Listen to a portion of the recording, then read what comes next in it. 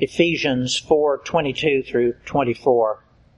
That you put off concerning your former conduct the old man, which grows corrupt according to the deceitful lusts, and be renewed in the spirit of your mind, and that you put on the new man, which was created according to God in true righteousness and holiness. For 2 weeks now, we've been studying the effects of our having lived so long within our former life of unbelief, with all of its many corrupt and destructive habits and behaviors, that it is now ever so difficult to turn away from them, now that we have given our hearts to Christ in salvation. And how now we naively and very mistakenly find ourselves bringing those old ways, those old habits, those old conducts into our new life with Christ. And how God's Spirit is telling us that such things will not be permitted. That in Christ we are brand new creatures, and the old things of our old life must be left behind, abandoned, as we become this new man, this new woman that God calls us to be. As I have pondered these exhortations from God, there's an analogy that comes to my mind. And it's one from our television. For the past several years, some of the most watched television programs have been those that feature some manner of makeover or fix-up of one old thing or another. Old houses, old cars, old bodies, all seeking to fulfill the impossible hope, as the saying goes, to make a silk purse out of a sow's ear. But as with most all of those efforts in this natural life, the result and the success of those efforts, though they are being presented in their very best light there in those TV programs, they're relative. Their success is relative. Now, yes, good craftsmen can do wonders and make an old house look really good. And a good makeup artist can present an old face as flawless and beautiful. But the real truth remains that beneath the surface of that new-looking house or that younger-looking face are still many of those same old flaws that were there before. And those old flaws will surely someday resurface and become more of a problem than they ever were before.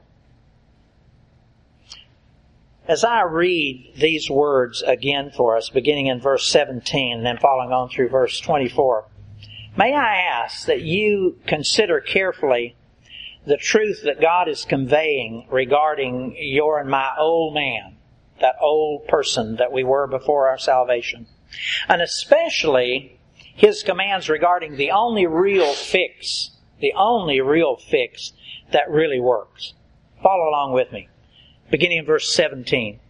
This I say therefore, and testify in the Lord, that you should no longer walk as the rest of the Gentiles walk.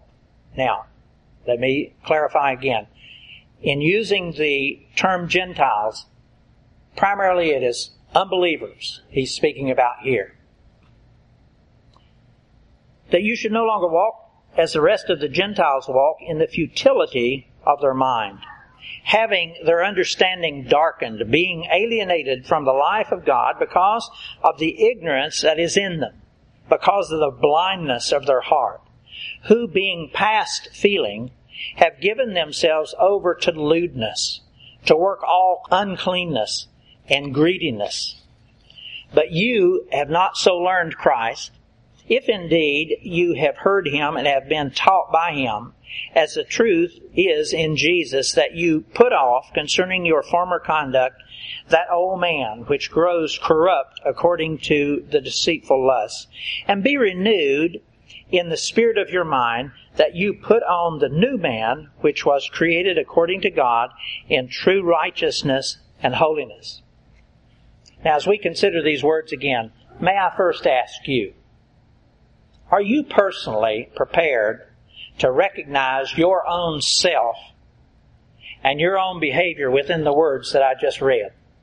Because before you received Christ as your Savior, you were some version of this old man, this old woman that's spoken about here. Blindness in their heart, being past feeling, having given themselves over to lewdness, to work all uncleanness with greediness, and on and on. Are you prepared to accept that that was who you were before you received Christ as your Savior? But more importantly, now that you've received Christ, have you, and His Holy Spirit is living within you, has His presence begun to make the necessary changes that He intends for you? Or have you perhaps allowed some of those old flaws in the foundation of your soul to begin to resurface? Have those old wrinkles that once defined the way that you used to look, have they begun to re-wrinkle? Simply put, are you still living in much the same manner and much the same lifestyle you lived in before you were saved? Have you brought some or even many of your old favorite habits and behaviors with you into your new relationship with Christ? For 2 weeks now, as we've studied these words, we've said over and over again that old sins left unattended will surely do exactly as these words declare to us. They will begin to regrow in corruption according to deceitful lusts. That is a truth that will take place if sin is left unattended. Now, thankfully, as we read these words, we see that God's exhortation doesn't stop with just simply exhorting us to put off the old man, leaving us to wonder and to decide for ourselves about when and what we should do next. He knows that if we do not take strong, immediate, preventive measures with our soul, listen, the empty void left as Christ cleansed our soul with His salvation will surely leave a convenient opening for that evil one to come back in and begin his work all over again. Listen to these words. This is Matthew 12, beginning in verse 43. He says, when an unclean spirit goes out of a man, he goes through dry places, seeking rest and finding none. Then he says, I will return to my house from which I came. And when he comes, he finds it empty, swept and put in order. Then he goes and takes with him 7 other spirits more wicked than himself. And they enter in and dwell there. And the last state of that man is worse than the first. Let me say to you, this is very, very real. You get saved. You receive Christ as your Savior. He wipes away every sin. That's what the blood of Christ does. And so now you're clean. But you don't do anything. You don't take the next step. These words of the Lord Jesus are very real. And we dare not simply put off that old self and do nothing more. We must immediately begin replacing that old self, that void in there, with a whole new creature. Our new born-again self. And so then that's why we read that, yes, you put off concerning your former conduct the old man, which grows corrupt according to the deceitful lusts. But then we must be renewed in the spirit of our mind, and that you and I put on the new person, the new man, which was created according to God in true righteousness and holiness. Considering these words, I want to emphasize the warning that I have given so often, and that is, listen, God does not, and He never will, simply clean up and renew your old self. We have a program that has been going for 40 or 50 years called behavior modification. It is a prime tool within our public school system. And let me assure you, it absolutely does not work.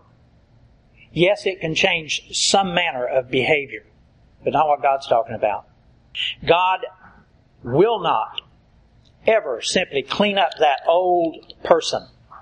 Our old self, your old self, is incapable, absolutely incapable of being fixed.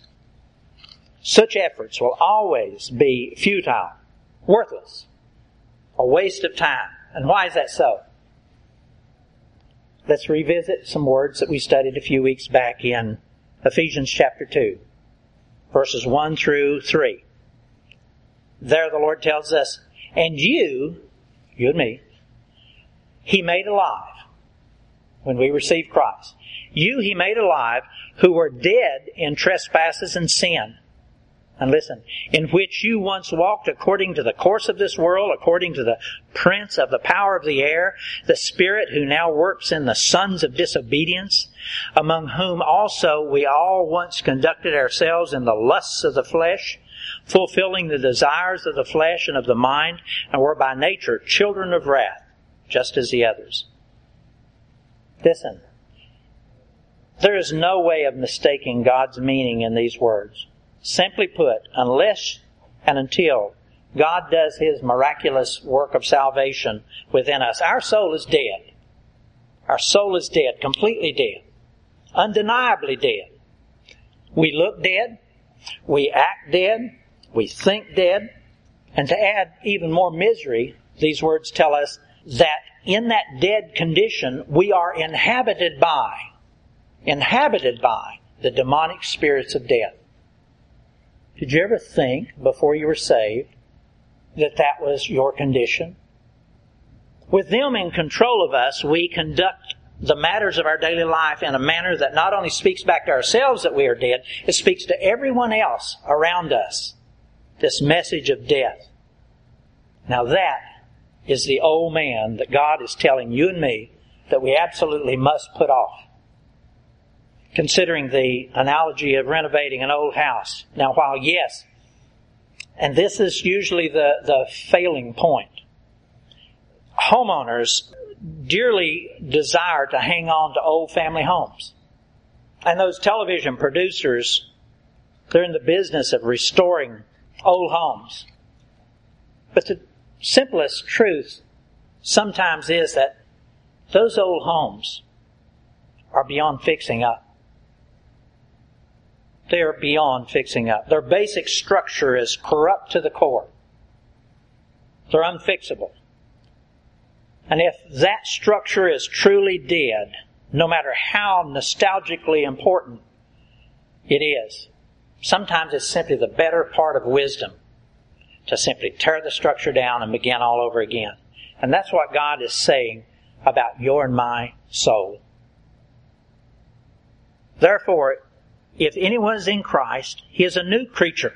Old things have passed away. Behold, all things have become new. God knows you and me. He knows His creation.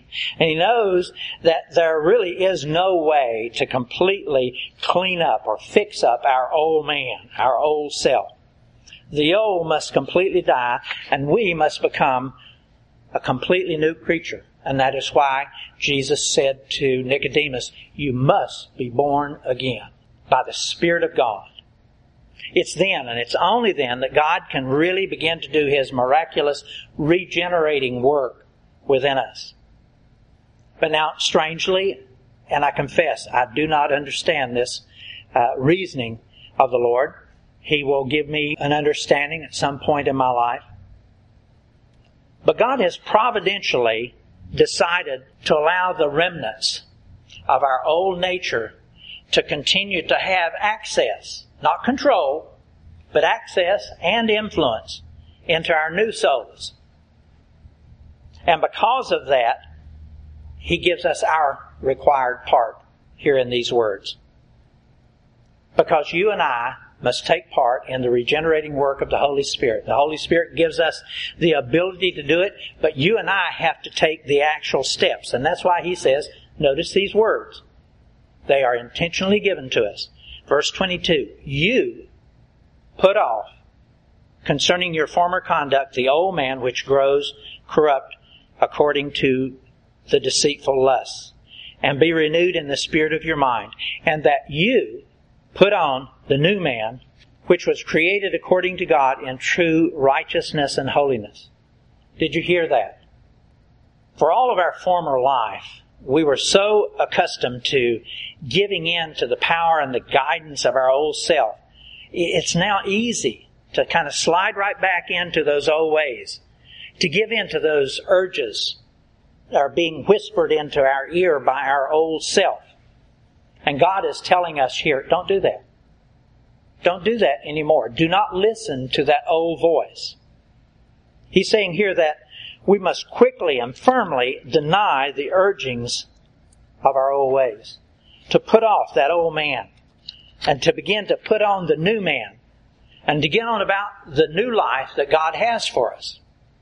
Else, as with the example of the person who had been cleansed of his old demons, those same demons, listen, those same demons absolutely will return and bring with them many more into your and my life. And our new condition then will be far worse than it ever was before. We dare not leave our souls clean and empty. We must immediately fill our heart, soul, mind, and spirit with the new man who is filled with the presence of Christ. And here again, God is generous to us. He doesn't leave us to wonder how or what we're to do next. Read with me, beginning in verse 24.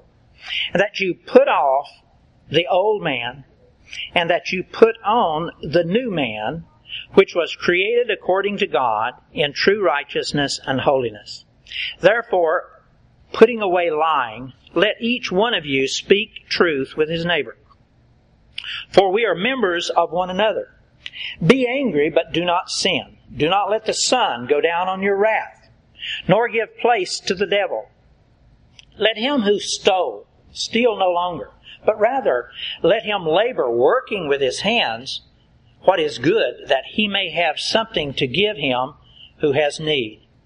Let no corrupt word proceed out of your mouth, but what is good for necessary edification, that it may impart grace to the hearers. And do not grieve the Holy Spirit of God, by whom you were sealed for the day of redemption. Let all bitterness, wrath, anger, clamor, evil speaking be put away from you with all malice. And be kind to one another, tender-hearted, forgiving one another, just as God in Christ forgave you. Now here, just as God so generously gave us direction on how we are to put off the old man, here He is also giving us direction, practical, doable instructions about how we should conduct our lives now that we are a new man, a new woman in Christ. Now, these words do sound very similar to the ones that we studied about putting off the old man, but these are special in that they are taking a first step forward into the new man. And may I say again, we really can do all of these things. Why? It's because God never commands us to do something that He will not also give us the strength to do them. No, we can't do them on our own, but now that we have Christ, He gives us the command and He gives us the strength to do them. Read again with me, verse 25. And we'll begin there, and then we'll not finish all of these today. We'll probably do just one. But we, Lord willing, will return to them next week. Verse 25, therefore, putting away lying, let each one of you speak truth with his neighbor, for we are members of one another. Now, curiously, God ranks our telling of a lie right up at the top of the most loathsome of sins that we can be involved in. I'd like to give you one example of that, of His disdain for liars. This from Revelation chapter 21, where God is dealing with judgment, eternal judgment. Revelation 21 verse 8. But the cowardly, listen, but the cowardly, unbelieving, abominable, murderers, sexually immoral, sorcerers, idolaters, and all liars shall have their part in the lake which burns with fire and brimstone, which is the second death. Did you notice? You really can't escape the intensity of God's hatred for lying. Because He grouped liars in with the worst of the worst. The cowardly, the unbelieving, the abominable, the murderers, the sexually immoral, the sorcerers, the idolaters. Simply put, God nowhere in these scriptures permits an instance where lying is considered to be the right thing to do. No matter how much we might think so. In Exodus chapter 20, the 9th commandment prohibits false witness, lying. Proverbs 6 lists a lying tongue and a false witness which pours out lies as 2 of the 7 abominations to the Lord. 2 of the worst abominations to the Lord. And there are many, many other scriptures that speak about lying. Psalm 119, Psalm 163, Proverbs 12, and on and on. Now, yes, there are at least 2 instances in these scriptures where lying produced a favorable result. The lie that the Hebrew midwives told the Pharaoh when they allowed the newborn babies to live. That seems to have resulted in a blessing upon them from the Lord. That's found in Exodus 1, by the way.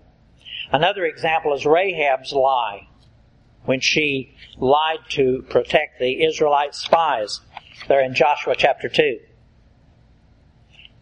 It's important to note, however, that despite what might appear to be positive outcomes of those lies, God never condones lying.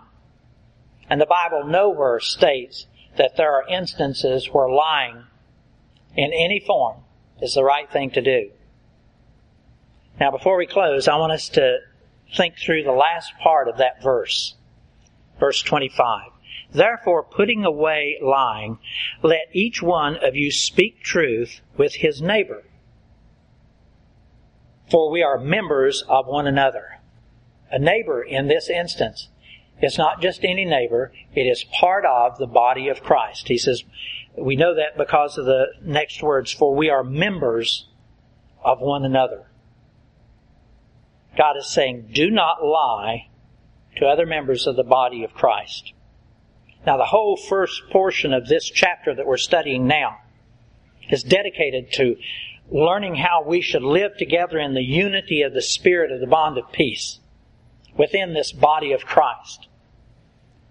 These words here in verse 25 are very specific about how we must speak truth to members of the body of Christ, to other believers. And no, that does not mean that we can at times lie to unbelievers. It just means that it is especially egregious when we cause our brother to stumble, when we cause our sister to stumble, and by doing that bring corruption into the whole body of believers because we elected to lie. It seemed right at the moment, but it never turns out for good. Not to the body. Folks, listen, learning how to live as a new man, as a new woman in Christ truly is very difficult. But we can be confident that as we take each of these steps into our new self, Christ will give us the strength to do them. And we must. You and I must dedicate ourselves to digging into these scriptures and learning what we're to do next. Because if we leave even a portion of that void left within us from when we were first saved, when the old man was taken away, the demonic world will come in immediately. Please understand that. And they'll influence us in ways particular to what we used to enjoy back before we were saved, because we remember how we enjoyed those things that we used to do before we were saved. And those same demons will come in and make us want to do them all over again. We need to take this as a firm warning. Now, Lord willing, we'll pick up on these verses next week. Let me close with our text again. That you put off, concerning your former conduct, the old man, those old ways, which grows corrupt, does not stay static. It will grow corrupt according to the deceitful lusts. And be renewed in the spirit of your mind, and that you put on the new man, which was created according to God in true righteousness and holiness. Let's pray.